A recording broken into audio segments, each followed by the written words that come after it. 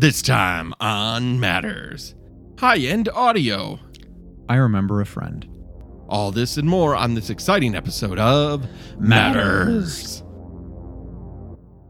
His name is Matt. His name is Matt. And that's all that matters. Yeah.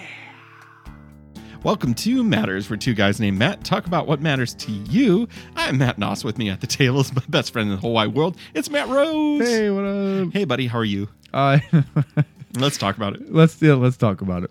Before the podcast started, my good friend Lauren Koslowski, who is also the host of Roach Coach that I happen to be on, ordered a T-shirt from a Limp Bizkit meme lady on Facebook, and the picture is of the Sistine Chapel, but remove Adam and replace him from the hip hop b-boy stanced guy from Significant Other.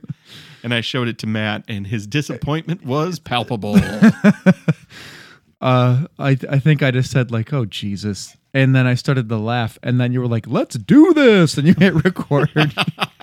You ambushed me. I did. Matt, are you like me and thinking, why did they make this Lion King? Yeah, I did Aladdin do well? No, Yeah, $18 million in its opening weekend. Oh, Jesus.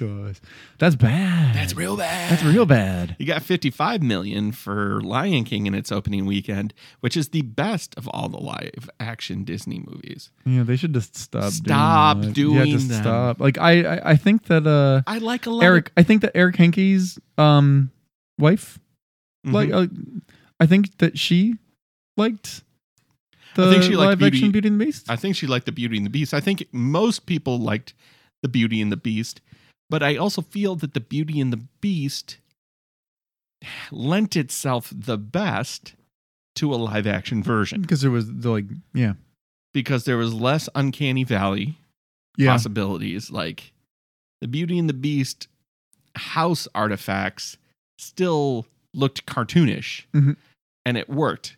This Lion King, it is awful. It just no. I don't want to. I mean, this is obviously not I am not the target demographic for this movie. No, and it's going to make a pile of money. It's not. Let me not bullshit myself and not know that this is a cash grab. Yeah. But Well, they got to pay for the Marvel movies somehow. Hey, baby, those pay for themselves. Mm-hmm. That is like that is like the Federal Reserve. They just print that fucking money, man. It is crazy how much money those made. Yeah, the opening weekend was what, like? What, of Spider-Man? No, well, Spider-Man, sure, but the last Are you talking about one. Endgame? Let's see. Yep, Avengers. Oh, Endgame was ridiculous. Endgame opening weekend.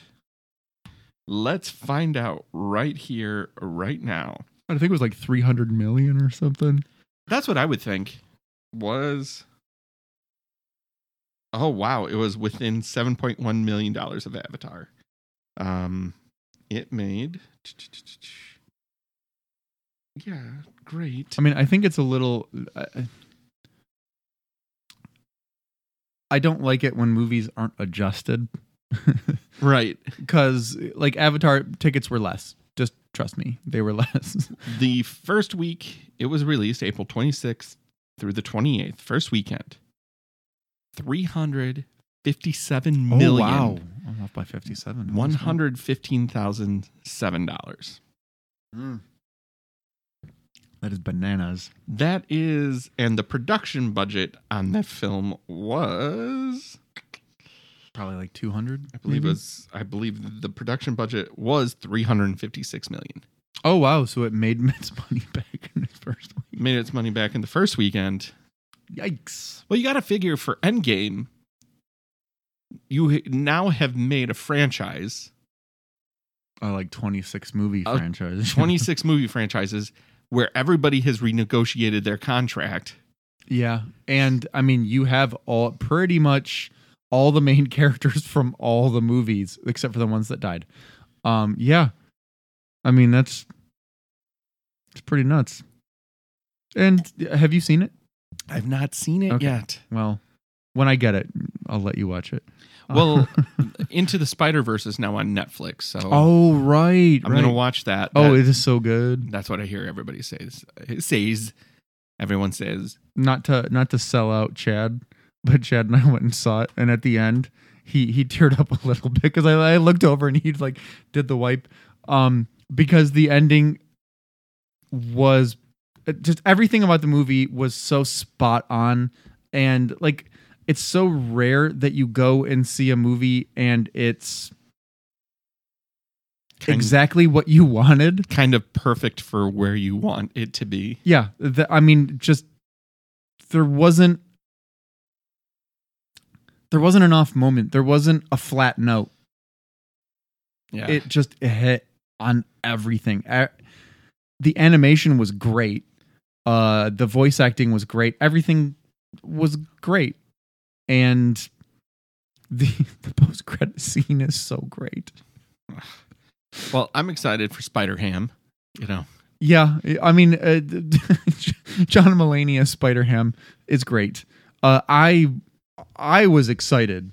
Like other people were like, I don't get it. Why is that pig dressed like a spider? And I was like, that is Peter Porker. It is Spider-Ham. Like I was indignant with these people, and they were like, calm down, crazy person, or we'll call the police. I will not calm down. No, you will learn. You don't get it. You don't get it. I'm not crazy. You need to learn. Yeah. That's how I feel about most things now. Yeah. I'm like, yeah. I'm now at that point of age where I don't know what. Like it used to be in your 30s that you would have older people around you that would get what you're talking about. Mm-hmm. And younger people by a couple of years would at least have heard of it. Mm-hmm. I am now entering full on. What? Yo, Matt. Oh, Matt. Nope. I understand fully. Like I always just have to preface it now with like my joints are dust. I'm as old as time. If you Google, there will be. My best friend was a dinosaur when I was a child. Me and him played together. Maybe you saw the hit Pixar film. It was not a hit. That movie did very poorly. What? The Pixar Disney. Yeah, it was a Disney movie, not a Pixar movie. I thought the dinosaur was a Pixar movie. It wasn't a Pixar movie. Remember that Disney Animation. So like the Frozen movies, right, are Disney Animation. Those are Disney Animation. It was worked on by a lot of the same people, but it was not a Pixar movie, at least not to my knowledge. We're going to check it right now. We're going to see if they branded. It might have been a Disney Animation movie that they branded. The Good Dinosaur or something. The Good Dinosaur is what I think it is. Let's find out together. Here it is. The Good Dinosaur is a 2015 American 3D animated drama adventure film produced by Pixar and released by Walt Disney Pictures. Well, there we go. Yeah, so I would say that Pixar didn't. It's not Pixar's. Mm-hmm. It's Disney Pixar. That's probably why. That's probably how they got around like a lot of the stuff by just letting the Pixar people working on it. Like that's how it was produced by Pixar, or maybe John Lasseter. I don't know, produced it or something, and then probably groped people because he's a piece of trash. But yeah, what a shame. Yeah, it's no surprise. Almost everybody's trash. So you're all fucking trash people. Yeah. I'll tell you what isn't trash. Coco. Oh man. Oh, dude, Coco's so good. If you want to watch me cry. Yeah, no, I was watching it at my parents' house. I was watching it with my mom, and like it gets to the end, and I just got up and I walked into the kitchen to get a drink. And then I just stayed there for a while because I was afraid my dad would come in. So I like had my drink, and it's just like, just fight it. Don't let them see you cry. Oh God. No. Like my mom, I don't really care about, but no, like I was home with Rosemary while Catherine was out of town, mm-hmm. and I was on Netflix, and I was like, I've heard this is great. Yeah. And I put it on 98% on Rotten Tomatoes. And I put it on, and I'm watching it, and I can't watch it in order So like I keep having to rewind it and watch it and rewind it and watch it. So now I've like really seen this movie. You know everything. Yeah. And I feel like it's been forever. So by the time they get to the big reveal, the big twist of the movie, with why it's called Coco, you get there, and it is like, yep. No, and it's funny that you make that noise because I made that noise in the theater when I saw Big Fish, man. And I'm holding my daughter, like weeping. I'm yep. Like, and I don't cry for long. I don't know why I fight it. Like I don't know. I feel like it's such You were afraid Rosemary would judge you? Was that Yes. I mean, like... She cries all the time. I don't know why I fight crying, but I do. I don't. I just gave it up. I don't... Well, I remember when we had Garrett on the show, and he talked about like... Oh, how he would cry at like when they would show the people who were getting drafted? Yes. like those moments, those sports moments would make him cry. And of course we talked about the Miracle on Ice, which of course Catherine delights in, that it makes me cry. She's like, hey, look what's on, Matt. I'm like, don't do it. And it's always like, it's always like that weird, like it is such a weird noise. It's like a weird reflex that you make. Cause I'm positive that I've talked about this a million times, but whatever. Oh, at the end of Life is Beautiful? No, not you. When I went and saw Big Fish. Oh yeah, with Gaye, and it gets to the end, and you see Danny DeVito get out of the car with the twins, and you see all that stuff, and you're like, wait, you mean the dad? And it was supposed to come out like, so his dad wasn't lying, and it just came out of. And then I just became a basket case. And like I am like, I am biting my lip and like blood. I mean, not literally, but like I expected blood to be just running down my face. I was biting my lip so hard. And like, I think Gaia might have had like a tear or two. And then she looked over at me and it's just like Niagara Falls on my face. And like, I pulled my hat all the way down, which then after that became known as my crying hat. And I just sat there for like the next 10 minutes with my hat pulled all the way down. So I looked like I was probably going to try to assassinate somebody. Like we waited for most of the theater to clear out so we could leave. It was bad, Matt. Oh, God. It was bad. And I mean, at least it wasn't your dad farting at the end of Hot Shots Part 2. That's very true. Were you with us when we saw X-Men 2? Maybe? We saw it and someone thought that they could squeak one by and it was huge. And it was like he picked the worst time for this. And he figured like, oh, there's going to be a big noise soon. And he let it out and it was loud as fuck in the quietest part of the movie. And people started to applaud him. Well, he got people. He got the entire theater applauding him and like whooping and stuff. And when it quieted down, he was sitting in back of us and his wife goes, no one knows it was you. Loudly. Well, I mean, we could hear her. She just goes, it's okay. No one knows it was you. Oh my God. We laughed so hard. Oh, I don't think I was with you. No, oh my God. It was so great, Matt. It was so great. Oh God, no one knows it was you.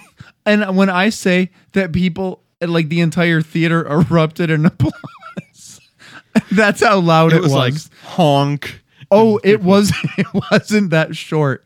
This was like a good 5 or 6 seconds.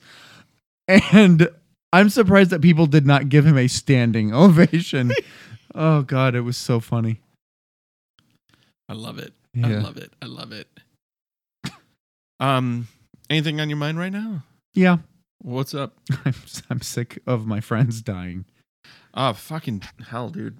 Yeah, I found out over the weekend that the man who has taught me judo for almost 20 years passed away on Thursday. He was suffering, right, from cancer? No, it turns out that it wasn't cancer. I'm not going to get into what it actually was. He went into the hospital for what was supposed to be a routine thing. Never came out. Jesus. And his mom had died 2 weeks previous to that, 2 or 3 weeks previous to that. And I found out after his mom's funeral, so I didn't get to go to the funeral. Because a guy that I know from judo, he emailed me. He didn't text or call me to let me know that Jerry's mother died. And so I didn't know about it until that weekend when I just offhandedly checked my email, because I don't check my email that much. And I wasn't really sure what to say. Like, I didn't want to call and just be like, hey, sorry, I missed it. I didn't know what to say. And so I was going to get like a sympathy card, and I just didn't get it yet. And then I checked my email on Sunday, I think. Sunday or Saturday. No, Saturday. And it said that Jerry died. He died on Thursday. So I feel terrible that I didn't get to talk to him, after his I feel bad that I didn't get to go to the funeral. I feel bad that I didn't get to see him before that. I haven't seen him since I worked for CDH. I went over to his house because I used to help him with whenever he would have like computer trouble. I'd go over there and help him. Yeah, and I remember it was after Halloween, because I was listening to episodes of Transmissions where we reviewed Lake Nowhere. Oh shit! Yeah, I remember that. So maybe that wasn't after Halloween. Maybe that was before Halloween, because we were doing like weekly, right? Like bonus. We were doing bi-weekly, yeah. Yeah, we were. Or 2 a week. Yeah, we were doing. We were crazy. Bonus, yeah. But then like I talked to him on the phone once or twice after that, but I wasn't going out to Shelby Township where the new dojo was, so I didn't get to see him. I feel really bad about it. I used to go out to Mount Clemens.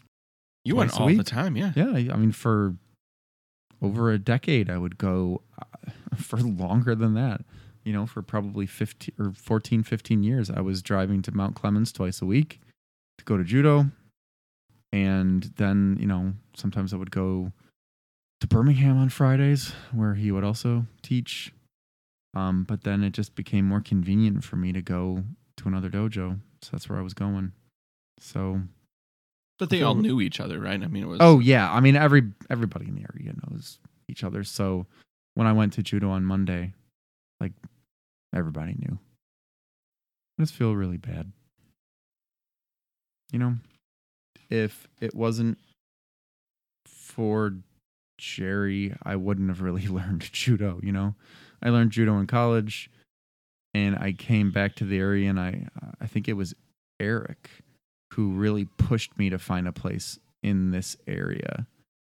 I can remember the first time I ever talked to Jerry. I went to Mount Clemens, and I was because he was teaching at the Y there. Right? Yeah, he was teaching at the Northern Macomb Y, and so I was sitting outside. This was when the dojo was in a different area in the building, and I was sitting outside, and there was a couple guys in judo gi, so I was like, oh, this is obviously the people waiting for judo. So I sat down, and this was before Jerry got his red and white belt, so he was still just wearing his black belt. And I asked him if I got the name wrong. I asked him if he had ever heard of this Jerry Yee guy, and he was like, Jerry Wee, yes. And I was like, what do you think of him? And he was like, I think very highly of him. He's me. But yeah, I can remember the first couple times, like I worked out with Jerry.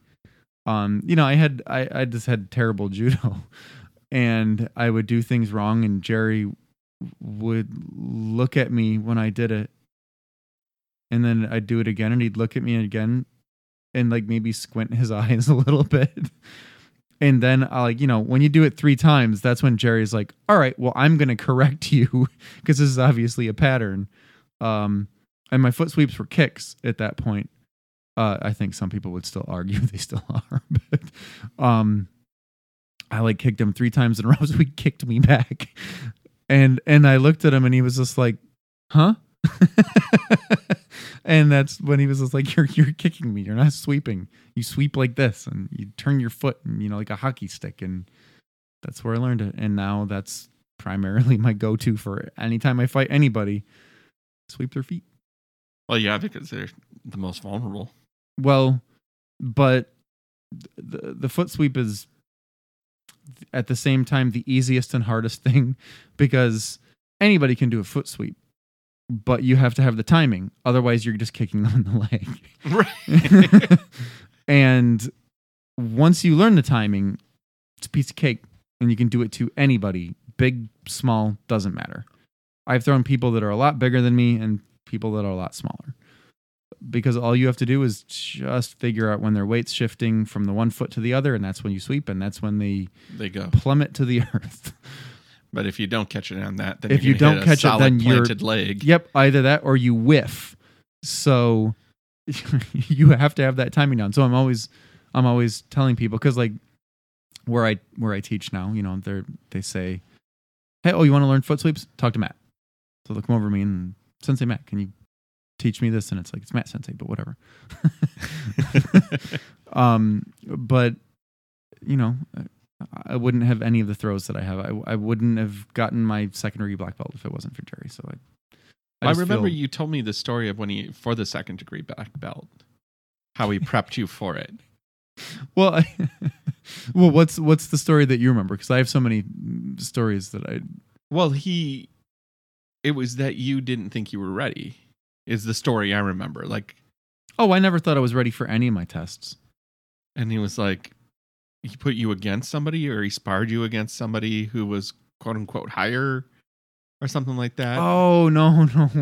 What it was is someone came to the dojo that was talking about how like he was an international competitor and he wanted to go to the Olympics and stuff.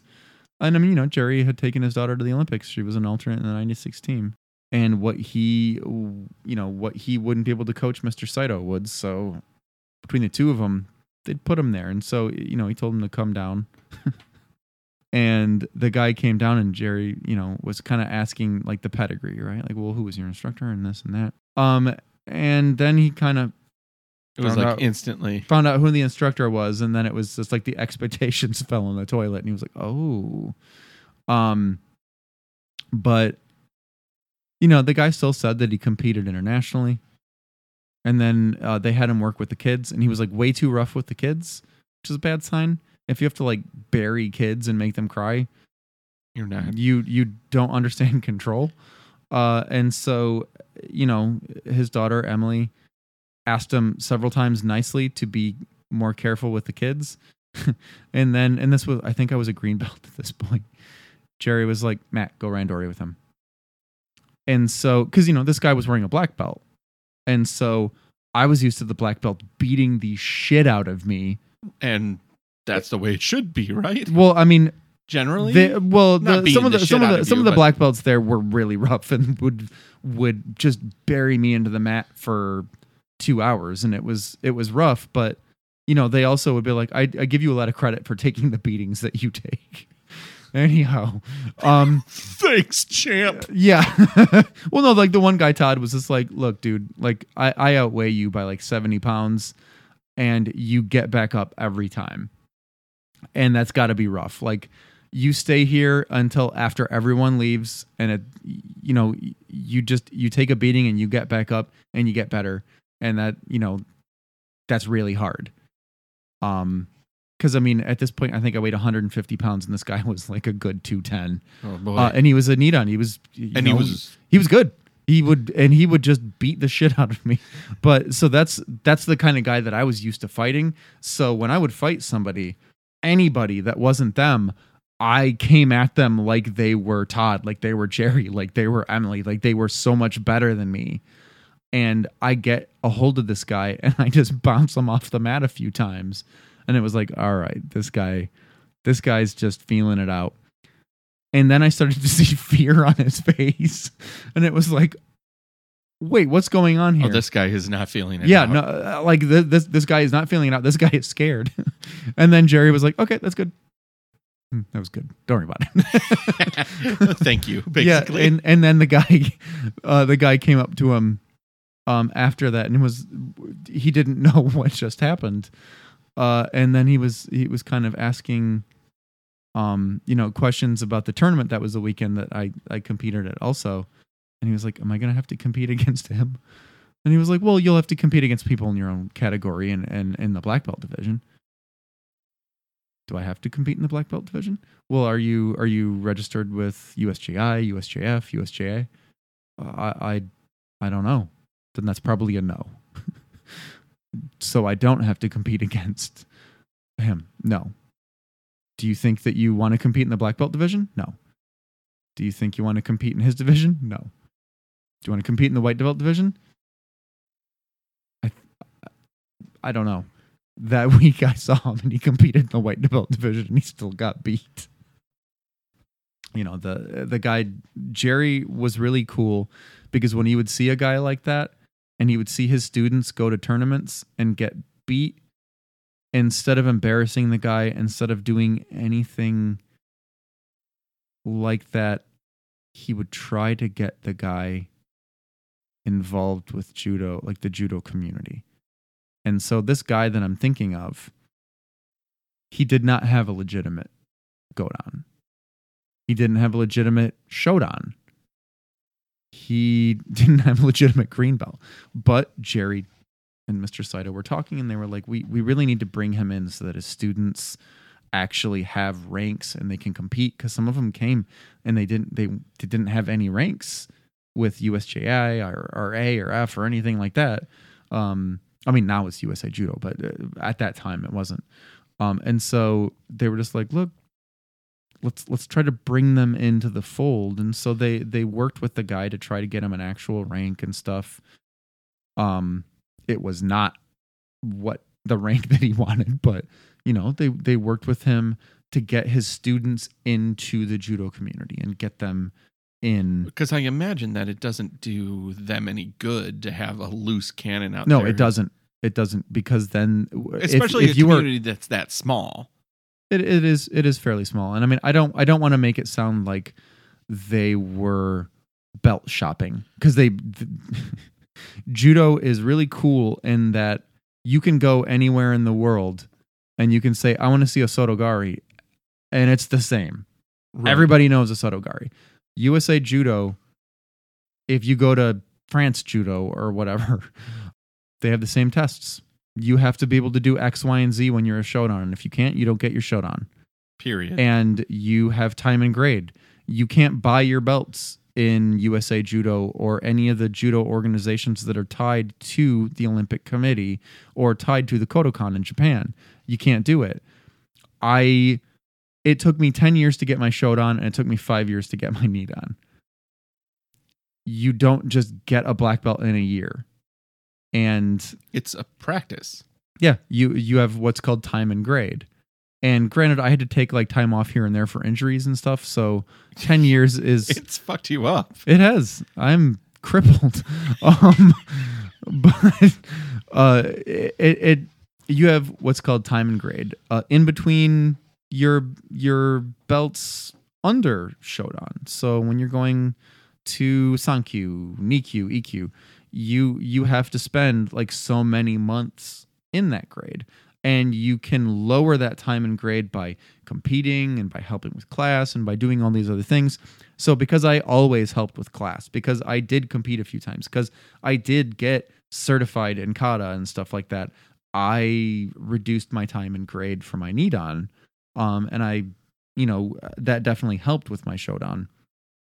But when I was so nervous about my Shodan test that they fooled me into doing a practice test and then used that as my test, where they're like, all right, we need you to do all the Nagewaza. We need you to do, the arm bars and the chokes, pins and everything. So they would just say like, all right, I want to see Hanigoshi. I want to see Osotogari. I want to see Seonagi. And then, all right, I want to see you do Keisugatami. I want you to cut it, go through all the things. And then they're like, all right, well, why don't you show us the Nage no Kata? And it's like, all right. So I worked with Mr. Saito's daughter, who was like a foot shorter than me, to do the kata.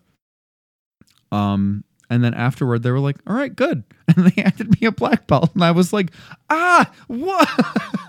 What's going on here? But that's the one thing that's cool about Shodan is that they can actually do that in the dojo. They just have to have 3 black belts there. And I mean, considering that it was Mr. Saito, who is an 8th degree black belt, Jerry, who I think at the time was a 6th degree, and then Don, who I think was a 4th or 5th.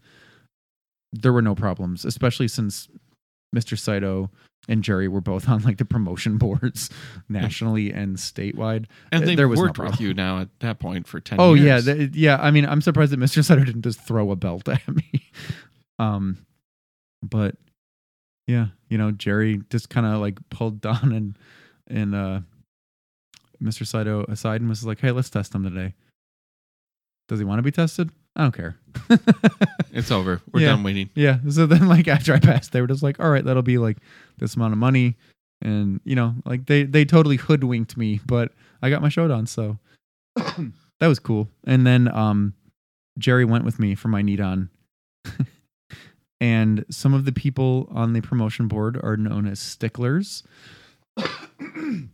So if you don't do it textbook Kodokan style, they'll ask you to do it again, where that's just not the way it's done anymore.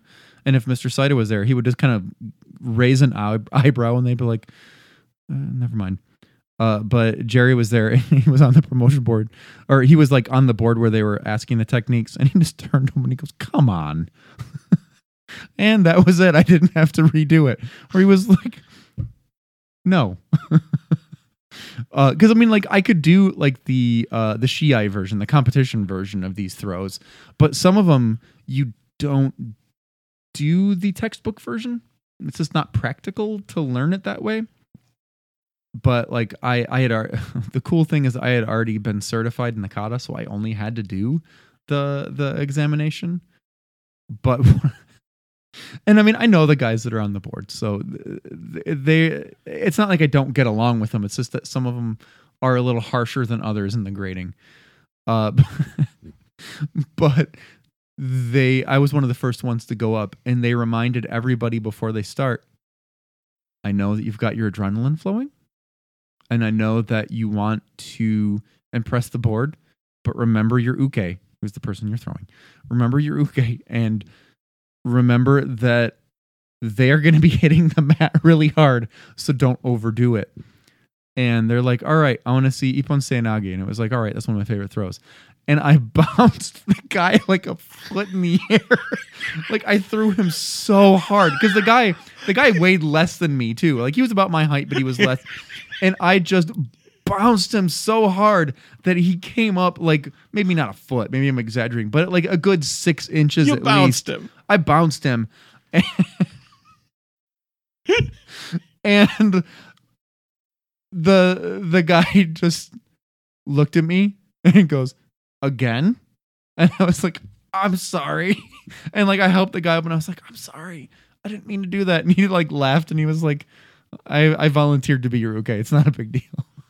But I just, that first throw, man, he was like a whip. I buried him. And then afterward, Jerry and I went and got Chinese buffet at Fuji, Like we drove back from Lansing and we went to Fuji Buffet that's at like 14 in John R. Oh God, yes. I know that place. Yeah. I was there when the health department shut them down. Oh, really? Yes. Did you just like spit your food out, or were you like? No, we didn't pay for their food. We heard the health inspector say, "You have feces on your floor. Oh, you cannot serve food." Oh no! It was like, or you have sewage on your floor. You cannot, because I guess like a sewer vent or something backed up, or no, like you cannot serve food. Gross. I think they're open now. Yeah, I think they're open now. They probably did. It might not even be it might have been Fuji at that time. It might have been something else. Oh. But it's same place, same Yeah, place. yeah. Same idea. I mean, when we went there, the food was all right. Yeah. But the food was great that day too. Don't let me. I didn't get sick. I bought Jerry's meal. Like I appreciated all the stuff that he did for me, and I just feel really bad that I never met him. Yeah. You know, it's crazy. Like that guy has been in your life for so long, and 19 years. And I've never met the dude. Yeah. Gaye met him a couple times, but that was and then Eric and Phil met him. Yeah.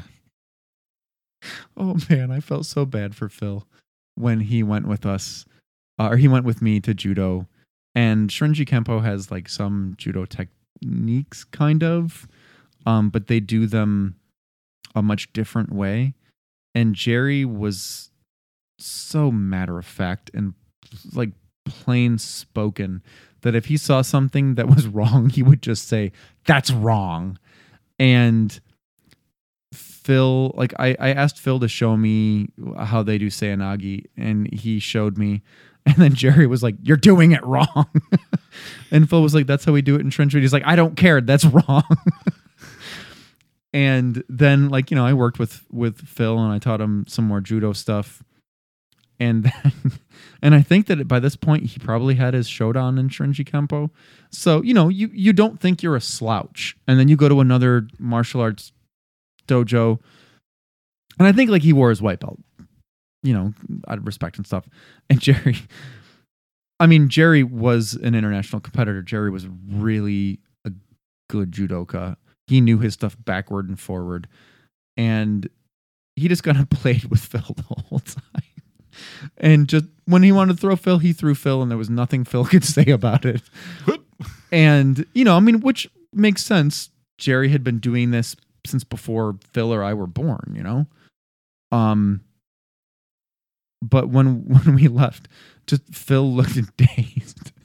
And it was like, "Are you all right, Phil?" And he was just like, I thought that I was going to be able to stop him, and I couldn't. And it was like, "Oh, we all feel that way. Don't worry." Like you think like, "Oh, I'm taller than him. I'm bigger than him. I'll be able to." Nope. Not in any way. That's what judo is. And Eric came from the Aikido background, and Jerry just threw him all over the place. And I think that Phil wasn't expecting what Eric was. But now that like I actually teach at an Aikido dojo, and I watch the stuff that they do, I'm not going to say anything bad about Aikido. I'm just going to say like I see all the things that I would do different, and it's like, yeah, that's Jerry. Jerry lives on in all the people that he ever taught. Where I look at that and I just want to be like, wrong. Well, I don't think there's any better way to honor him than that. Yeah. But I see all the things that I do that Jerry did when I'm teaching my students. And once in a while, some of the other people that knew Jerry would just be like, "You learned that from Jerry?" I did. Oh, okay. All right. Because we were talking to a guy last night, Keith. And Keith talked about the first time that he ever met Jerry. And it was at Saito's, and he was talking to Mr. Saito because he wanted to do Newaza, which is like when you're on the ground and you're trying to pin and choke an armbar. And Mr. Saito was like, "This is like your second or third class. I just kind of want you to observe." And so Keith was like, "Okay." And Jerry, like Mr. Saito turned his back, and Jerry was like, "Come here." And then he just showed Keith chokes for like the next 10 minutes. And Jerry had a way of teaching arm bars and chokes and pins where he would show it to you in a very practical way so that you knew what it felt like for the choke, the arm bar, or a pin where you were never going to get out. He wasn't ever doing it to be mean or anything like that. He was doing it to show you the practicality of the technique. But people who did not understand that sometimes saw it as, you know, a different thing. And it's like, no, he's teaching you these techniques the way that, like, for one, he was taught, but also he's teaching you these things so you understand the practicality of the technique. He has never done a mean thing in judo that I have ever seen. And, you know, I can't imagine that he ever did. He is teaching you things practically. Like whenever we would teach self-defense clinics, you know, he would teach things and he would never do anything to be mean ever. He was just, this is how you do it. This is where you put your arm. This is where you put the pressure, and this is how you apply the pressure, and this is how it feels. You know, if my problem when I see some other martial arts and they're like being gentle when they shouldn't be, that's when the Jerry in my mind goes wrong, or like, what are you doing? That's not how you do it. You put your hand here and you put the pressure down.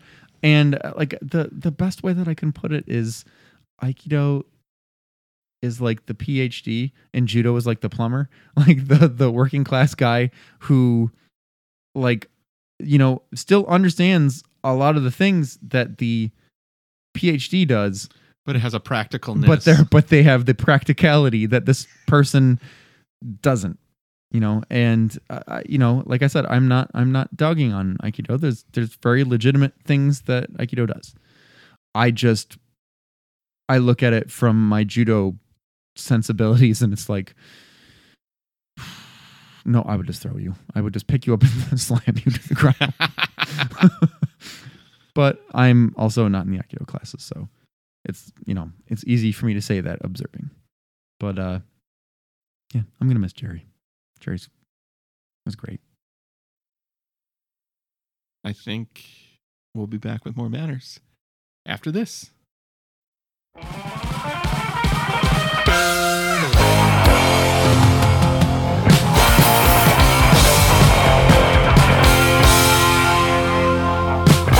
To the dance, feeling the team, and everybody just struck box. Throw myself, but back to time on time. I got no truth for the day, open no one else. This time it's take to time on time. I've been teaching how we do and sing. And nobody can lie to sign on sign. If I sing about the thing about the way this right away, so inside. Right away, so inside. And the same old story, perfect your glory. I guess. And I say I don't like it, and I know I don't want it. I guess. And we're back. Matt, we have reached the part of the show where we talk about what we're into. That is correct. Oh, man. Do you have anything locked and loaded? Because I most certainly do. Oh, I've got a million things. What? Well, for one, Stranger Things 3. I've not watched it yet. Well, then I will refrain from talking about it. I'm excited about it. Here's how TV watching in the house has gone. Catherine and I have just finished World of Dance from this year. Okay. And we know we want to watch Stranger Things, but we might be watching American Ninja Warrior first. Okay. So that's fair. It's on the list. It will be watched. I'm looking forward to it. Yeah. Everything that I've heard all the way to best season. Loved it more than the first two. I will admit that I was concerned the first couple episodes. But it picks up. And there were I liked talking with Jen Hansen about it because she was watching it at the same time. And so she would say, like, hey, do you think this was a Resident Evil reference? Hey, do you think this was this or that? So I enjoyed the third season overall. Nothing's ever perfect. No. but I'm still wondering how they pulled some of the things off that they pulled off. But it is definitely a much different season than 1 or 2, which it should be. It shouldn't be more of the same. Right. No, and I think the show should grow it because these kids are growing. Yeah. Holy shit. Holy crap, right? Mike is just all arms and legs, man. But is that Finn Wolfhard? Yeah. I rewatched 1 and 2 before I started 3. I loved 1. Yeah, I loved 1. I thought really 2 was great. Yeah, I really liked 2 as well.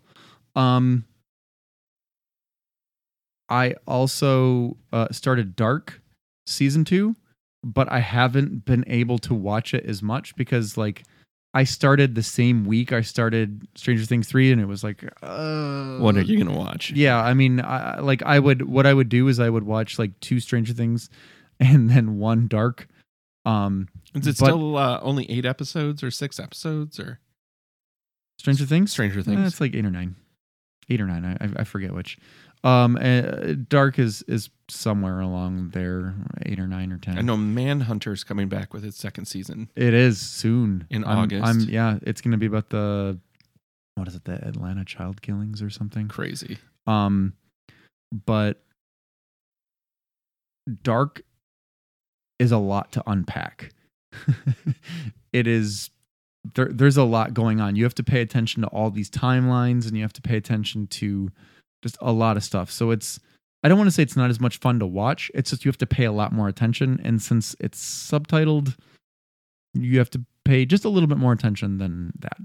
But I'm looking forward to finishing season 2. And then Young Justice season 3 came back. And that was pretty nuts. And is Swamp this on Thing, the DC app? Yeah. And then Swamp Thing I'm just mad that they canceled it after. I just mad that they canceled it after 10. They said it was too expensive. Yeah, it's just stupid. Well, that they weren't getting the incentives that they wanted from the state, or that the state canceled the incentives and it would just be too much money. And it's like, how can you ever expect people to subscribe to your service when you keep canceling your shows? But, what else did they cancel? Oh, just they'll talk about doing this or that, and then they stop doing it. See, this is the thing. This is why I think, although we're seeing this stratification of streaming services right now, I think this is what's going to kill them. Yeah, it's this stuff. It's that they're just going to deviate the watching base too much. Yeah, and I mean. Yeah. And I'm not saying that Netflix will remain. I mean, it might be the Disney or the Apple or the Google solution that wins the day for streaming. Mm-hmm. But like, I watched this whole thing, and the truth is nobody's innovating in the space. No one. The show's great. Yeah, the shows are all great. But if only 10% of the population can watch them, then you are failing. And, that was one of the things about broadcast TV. Everybody, all they needed was rabbit ears and they could watch your show. They didn't have to pay. And now everybody is saying, oh, well, $5 here, $10 here, $15 here. Fuck, dude. At some point, especially when you're dealing with like new families and stuff, people are just going to say it's not worth it. Like, people cut the cord. Eventually they're going to cut the streaming too. Right. And they're going to be like, it's just not worth it. If I were to be real, I think I have probably too many. Oh, really? Like, I never watch Amazon Prime. Oh, I watch Amazon Prime pretty frequently because they have a lot of like old horror movies and stuff. Yeah. But I also watch Shudder. Yeah, I watch Shudder. Well, I canceled Shudder. I don't have Shudder anymore. I mean, Amazon Prime comes with Amazon Prime. Yeah. So yeah, like, you're not gonna cancel that. I'm not gonna cancel that. So they got me there. And you guys watch a lot of stuff through Hulu, right? So if I had to keep one right now, it's Google at YouTube Red. Oh, right. Because I swear I will never, ever go back to YouTube with commercials. Yeah. It's too irritating AF. It's too much. That $10 a month saves you $100 in time. Well, so my coworker was talking about how he has YouTube TV. Yes, I've heard about this. And what you can do, because apparently it's like unlimited DVR and a million things. I mean, it's just all like in the cloud. You can have like 5 different people on the account. So basically what it would work out to is like $10 a person, and you get all these things. And like I kind of thought about it. Yeah, because it's $50 a month, right? Yeah, $50 a month. But if you have 5 people on the account and each person pays $10, let's say that you, me, Jen, Jay, and Phil all decided to go in on this. We all get to record our own stuff. It's unlimited. We can all watch it at the same time, and it would be $10 a month. That's crazy. Yeah. So I mean, I think that it's a good idea. You just kind of need to get everybody in on it. Yeah, like that's why I haven't signed up for it. But I would say that I should cancel HBO now because like you don't have Game of Thrones. Well, I mean, like Chernobyl was outstanding. Yeah. And at the same time, I'm not going to HBO now that often. Mm-hmm. Yeah, I mean, I watch HBO infrequently, but frequently enough where I'm not going to cancel it. But I'm just being like that $18 a month. What else could I do with it? Yeah. That's like 3/4 of a record, baby. Yeah, I was just going to say it's like a record. Yeah, I mean, I would say that I probably get my money's worth in a month. Yeah. But, well, if I watched a couple movies, then boom, Mm-hmm. Yeah, and I do. And their shows are great. I mean, Big Little Lies, I've not watched, but I've heard great things. Yeah. And I really, I mean, we haven't really totally talked about Game of Thrones, the final season. Mm-hmm. I was glad I had it for that. Mm-hmm. So I digress. Yeah. And I would say the last thing that I'm into is PUBG, man.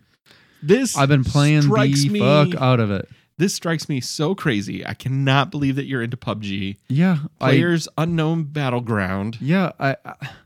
I got into it on Saturday, I think. I was sitting back because they were working on my yard. I was having the side of my house regraded, so my basement stopped leaking. Oh, shit. They were working on my yard, regrading the side of my house. And so I was just kind of sitting in my air-conditioned house. And I was looking through Game Pass to see like what I could get.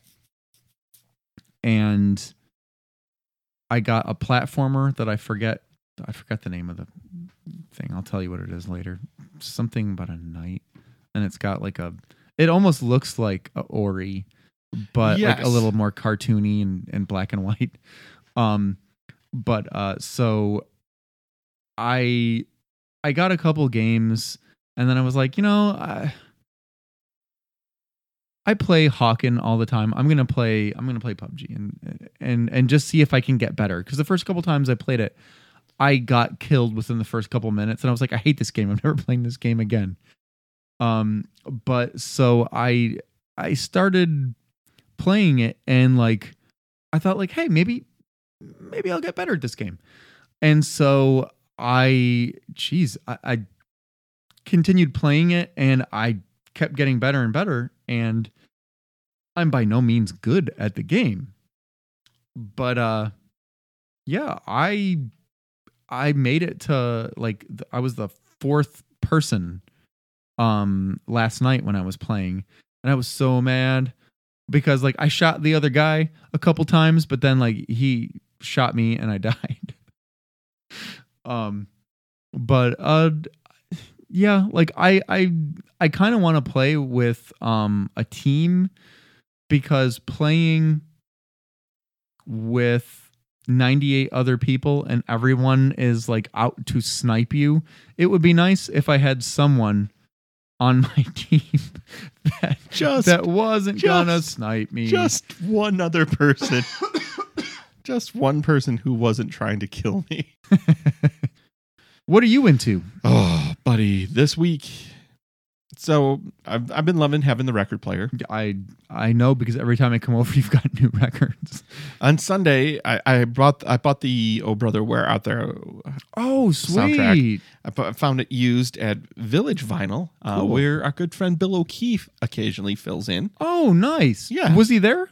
He was not there when I bought that, but when I went to Record Store Day, he was working the door. Oh, cool. And he's just the best. It's so nice to see him. Yeah, geez, I haven't seen him in so long. Yeah, he is. He's doing well. You know, he still has like what he's been working through, but he's doing great and positive attitude and just awesome guy. So it's right off Chicago in Mound. Oh, wow. Right So by- right right over across- by me. Yeah. Right across the street from Coonan's. Oh, yeah. I know exactly what you're talking about. Yeah. Yeah, like there's that barber shop there, Yep. and Village Vinyl is right there. And that was the first, well, not the first. When I got the record, even before I got the record player, I went to Flipside, Mhm. which I hadn't been to in forever and still smells like patchouli or incense to cover marijuana. It's legal now, baby. It's legal now, baby. Then I've not taken advantage of it. Neither have I. I'm Not for me anymore. There is a piece of me that's like, sure, yeah, I should, fine. But I'm also like, I have a baby daughter. Yeah, no, Like, I don't want to start smoking weed now. Why start? no, yeah, now? why? Yeah, Now there's seems no, weird. Now there's no seems- reason. There's no reason. It just seems like a weird time to start smoking pot. Yeah. But my father-in-law lent me his sound system because he had it in boxes, and he was like, I'm not going to be able to do anything with this. And he has like an Anthem, and Anthem makes home theater stuff, Mhm. and it is like fucking overkill. Oh, it's gigantic. I have like an overwhelming home theater for a lot of people, and yours is like 4 times the height of mine. Yeah, this thing is enormous, and it's probably 8 years old. Oh, wow. Yeah, at this point, I think he had it right after we got married. Oh, jeez. Yeah, so like this thing is like top of the line 2012. Huh. Yeah, it's crazy. That thing is crazy. But he was like, it's in a box. I'm not using it. Mhm. And he's like buys Macintosh stuff all the time. Yeah, so. yeah. That's Macintosh, not Mac, Right. that you're used to from computers. Right. Like this is the old solid state company Yeah. that everything is built like, you know, you could shoot a bullet through it and Yeah, it's still it going would to still play work. Led Zeppelin. Yeah. So he lent it to me and I have it here, but he gave me 2 bipolar speakers, Definitive Technology speakers, and they sound really nice. I would like a little bit more punchy bass, and I don't think those speakers have it because they're meant for a surround sound system. So I'm looking at some ELACs. Okay. ELAC is, I want to say a German or a French company. I can't remember. I've read too much at this point. But basically, a designer worked for Pioneer. Oh. And I think his name was Andrew. And he made like the best. They were trying to make a really expensive speaker, and that sounded good. And he was like, I don't want to make an expensive speaker. Mhm. I want to make an affordable speaker that sounds good. amazing. Yeah. And he did it with Pioneer. And then they were like, yeah, but we're shutting it down because, of course, Pioneer's shutting it down. Yeah. Because they're shutting everything down. And then he went to ELAC and he did the same thing. Cool. And they have it's like a bookshelf, or I think that's what they call them, bookshelf speaker system. And it's like $350 for the pair. Oh, wow. That's cheap as fuck. And everybody's just like, holy shit. So I might throw the ELACs on that. Yeah. And see how those sound. Cool. Because then it's pretty cheap. But like I've been looking at high-end audio stuff and it's exciting, but I'm just like where I get stuck. And you'll understand it. It's like, yeah, but how much am I really going to be listening to this? Yeah, I mean, I listen to my stuff every day, because everything is connected to my TV. So if I'm playing PUBG, if I'm playing Hawken, if I'm watching movies, if I'm doing any of that stuff, it's all going through my home theater. So, every single thing gets used. Whereas this is like specifically 2-channel hi-fi for a record player. And it's like, part of me is just like, well, eventually I'll have a bigger home where I can have both a hi-fi room and a home theater room. And then I'm just like, that's ridiculous. And then the other part of me goes, no, it's not. Well, I mean, I don't think you ever saw the speakers that I bought. But I was at Hawthorne one day with my mom, and she was getting something. She was getting what do you call it? The thing that you put your TV on? Oh, a stand? Yeah. But they have like an actual name, like the thing that you have over there. Yeah, like a home entertainment console or something like that. Yeah, something, entertainment center, I guess. She was getting that for the TV that they bought. And I just walked into their home theater section, and they had a couple things that were like super clearance, and I looked at these speakers, and I'm blanking on the name of the company. Not Infinity, not Polk. Klipsch. Thank you. They were Klipsch. These speakers are like 5.5 feet tall. Oh yeah, they are gigantic. Klipsch are fucking bright speakers. Yeah, you remember those Maxwell commercials for the tapes where the guy was sitting and like the stuff was blown back? You know what that speaker was? What was it? A JBL. Oh, that's right. I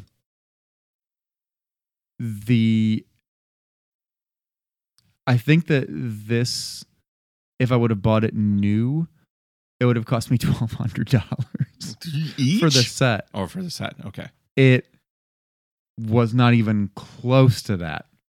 And I talked the guy down even further. So I got them for a steal. And they are worth it. They are really great speakers. So when I turn it up, you better believe. Oh, yeah. Well, I watched, this is how deep in it I am. I'm watching all this YouTube stuff. And if you ever just want to laugh at a guy who loves audio, check out Uptown Audio. Or, I think that's what it's called. He's a dealer out of California. And he is like the Winnebago man. Okay. But like, he's not as upset. That kind of like personality, just clippy. Mm-hmm. Where it's like, you're not gonna find a better system. You're gonna come in here, and you're gonna leave, and none of these guys are on commission. Okay, none of these guys are on commission. We want to treat your system like our system. Mm-hmm. We don't do home theater here. We do 2-channel. We are analog, baby. That's how we like it. Like he's a weird combination of like your dad, my dad, and the Winnebago man. I'll have to play you some. Yeah. It's crazy, but he starts talking, and at first you're like, get out of here, snake oil salesman. And then the next thing you know, it's like, no, thank you. The next thing you know, I'm like, well, I mean, I kind of do want an all tube system. But what speakers can I use that are 30 watts? Well, I still have that Pioneer tube in my basement. Really? Works like a charm. Here he is.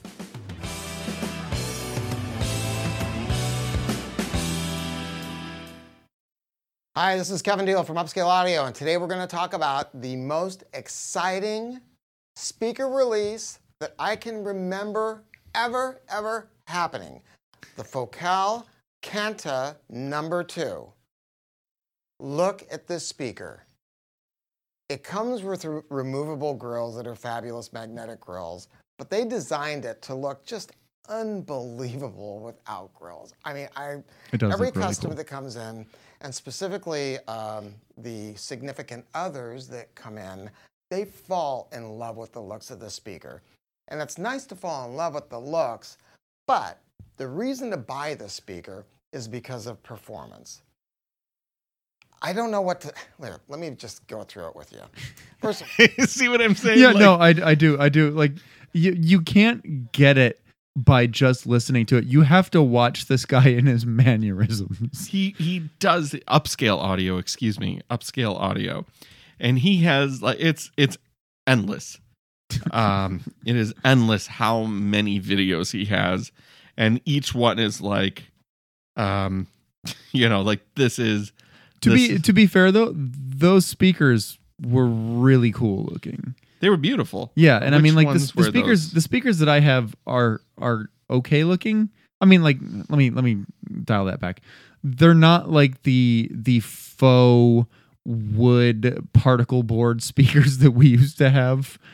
These are, I mean, these speakers weigh like 40 pounds, 50 pounds a piece. They are not light. They are accessories for your home. Oh yeah, this is like. So guess how much those speakers are? I would guess probably 800 a piece, 900 a piece. My friend, this is upscale audio. This is okay. All right. Sorry. This is 3,000 a piece. This is fucking insanity. Like, I'm in California. I serve Los Angeles upscale audio. Okay.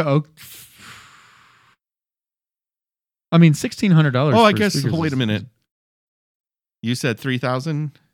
Well, I said 800 a piece, and then you laughed at me, and then I said 3,000. A pair is $9,000. Oh my God, $4,500 a piece. That is steep. That's a little steep. I'm not gonna pay it, but I also like my speakers, so I don't need them. Well, this is the whole thing that I'm discovering. Number one, if you like it, who gives a shit? Yeah. That's rule number one. Yeah, I mean, if for the rest of your life you just wanted to eat like chicken sandwiches from Burger King, then go nuts. Or make fishes. Hey man. I texted you a couple weeks ago and I was like, I just ate a McFish. I get it, Matt. They're delicious. They are. I mean, they're not the healthiest, but they are tasty. The purpose of, and this is Reggie Watts talking about like high-end audio, because he had a friend who worked at a shop like this that of course was going out of business. Right. Because I mean, seriously, like he is one of the biggest retailers in the country because he's one of the few that can weather the storm. Right. Because he's serving Los Angeles. But what he said was like, what all of this audio equipment is supposed to do is make the audio equipment disappear. Kind of what you were talking about when Sarah's dad played that record for you. Yeah. And it was like, I am not in the club, and this feels like I'm in the club. Yeah. That's what it's supposed to do. It is. And for some people who don't have budgets and can do that, it's great. And then there's me, and I'm like, yeah, $300 pair of ELACs sounds great. Well, but like you said, it's what you like. It's what you like. That's the whole thing. It's like I'm not at a point in my life where I could do this. So we have a daughter. We are at the beginning of my daughter's life. We are saving for college. Mhm. You got to be prepared. There's going to be another house besides this eventually. I cannot be stupid with my money. There's retirement. Yeah. There's all of that stuff. At the same time, in 3 years, 5 years, 10 years time, if I wanted to buy something, not a $10,000 pair of speakers, but like if I wanted to buy a new system, I'm going to buy that system. Yeah. And I think that's fine because I think it is where you put your money. There are people who have a boat. Yeah. And a boat, my brother who owns a boat will say, stands for break out another 1,000. Everything that you do to a boat costs $1,000 to start. It's not cheap. Some people race cars. Some people go to sporting events. Mm-hmm. Like, this is the most I've ever gone to the Tigers games because they suck right now and tickets are super cheap. Yeah. I've gone to 2 Tigers games this season. Oh, I'm going in the next couple weeks because work is taking us. That's both work events. Yeah. And it's like, but like when a sports team is doing well, like we bought Lions tickets and even they weren't doing great and they were super expensive. Oh yeah, they're not cheap. They're not for everyday folk. But people buy season tickets and like Catherine's aunt and uncle have season tickets for the Red Wings right now. Oh. And they have sold off. They found a partner to sell off half of their tickets to because it was too expensive. Like they were like, number one, the Wings aren't the Wings. They're not the Wings that we knew. No. No, I mean like they're struggling right now. They're in a rebuilding phase, and what Detroit team is not in a rebuilding phase? Yeah, they're all in rebuilding phase. The Pistons, the Tigers, the Lions, the Red Wings, all of them. Yeah, usually one of them's good. Yeah, one of them's doing okay at the least. But like, I guess where I land is like right now, I want the best sound that I can get in this space. And I'm super happy with the Sonos, and I'm super happy with... They sound good. I'm super happy with what Tim gave me. Mm-hmm. And it was like perfect for like moderate levels. Yeah. It's when I turn it up that I hear like, it's not exactly what I want it to be. That's one of the cool things about those clips is you can turn them up. Oh yeah, those things are made to rock. No distortion. They are also a clip dealer, and they make beautiful speakers. Mm-hmm. Not just the ones that like. What, the garbage ones that I have? Is that what you're getting at? Fucking pieces of shit that Thanks a lot. I will see you on the PUBG battlefield. I thought we were going to be buddies.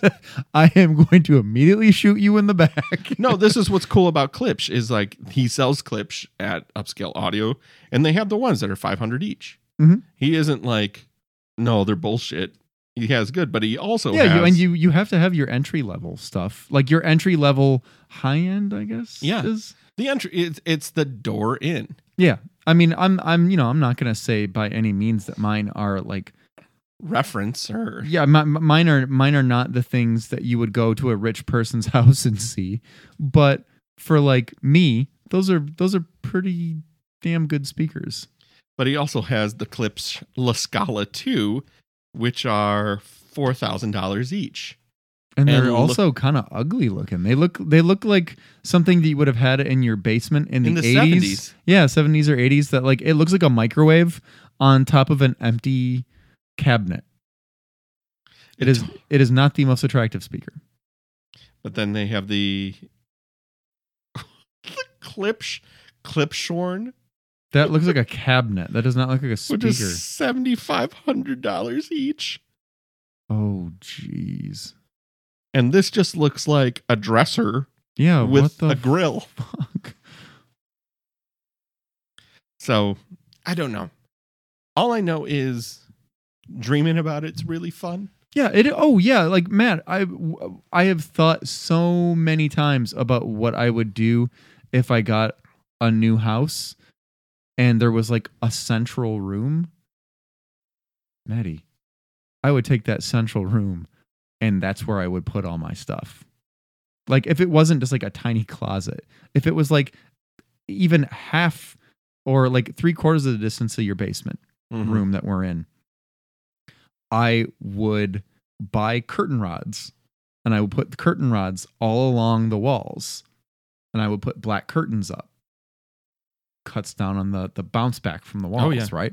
I would put my speakers in all the right locations. I would put my TV up. I would do that room up right.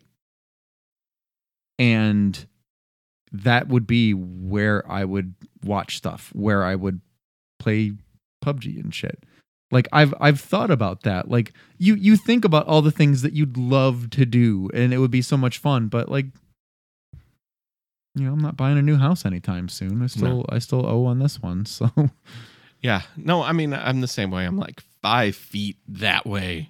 Yeah. And oh boy, that opens up a world because then I move this over here and then I put the TV against the wall. Yep. It's because there's also 2 things that I think about. There's the home theater setup. So I looked at a clip. They had a Atmos setup. Oh man. I watched. There's a delivery company, installing company from Texas that puts videos online, and he did an Atmos setup to an 85 inch Panasonic. Oof.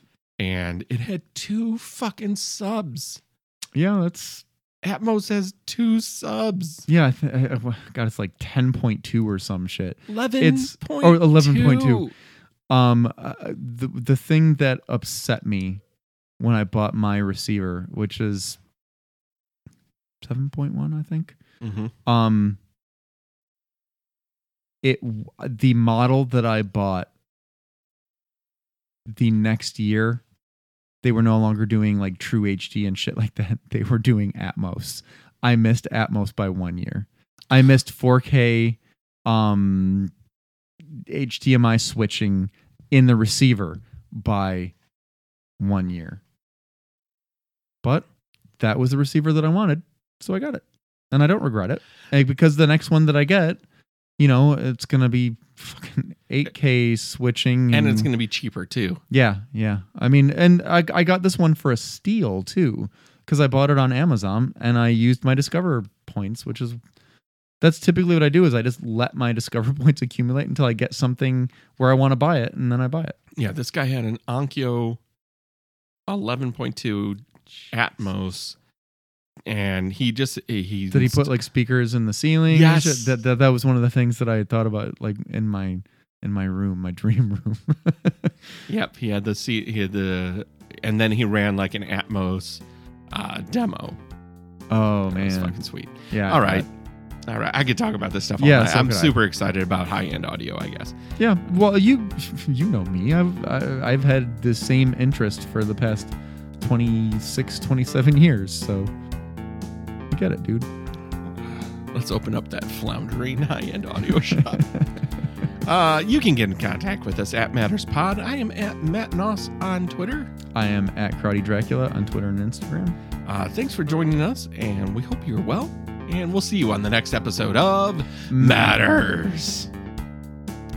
The Stray. You really had good diction on that one. That was good.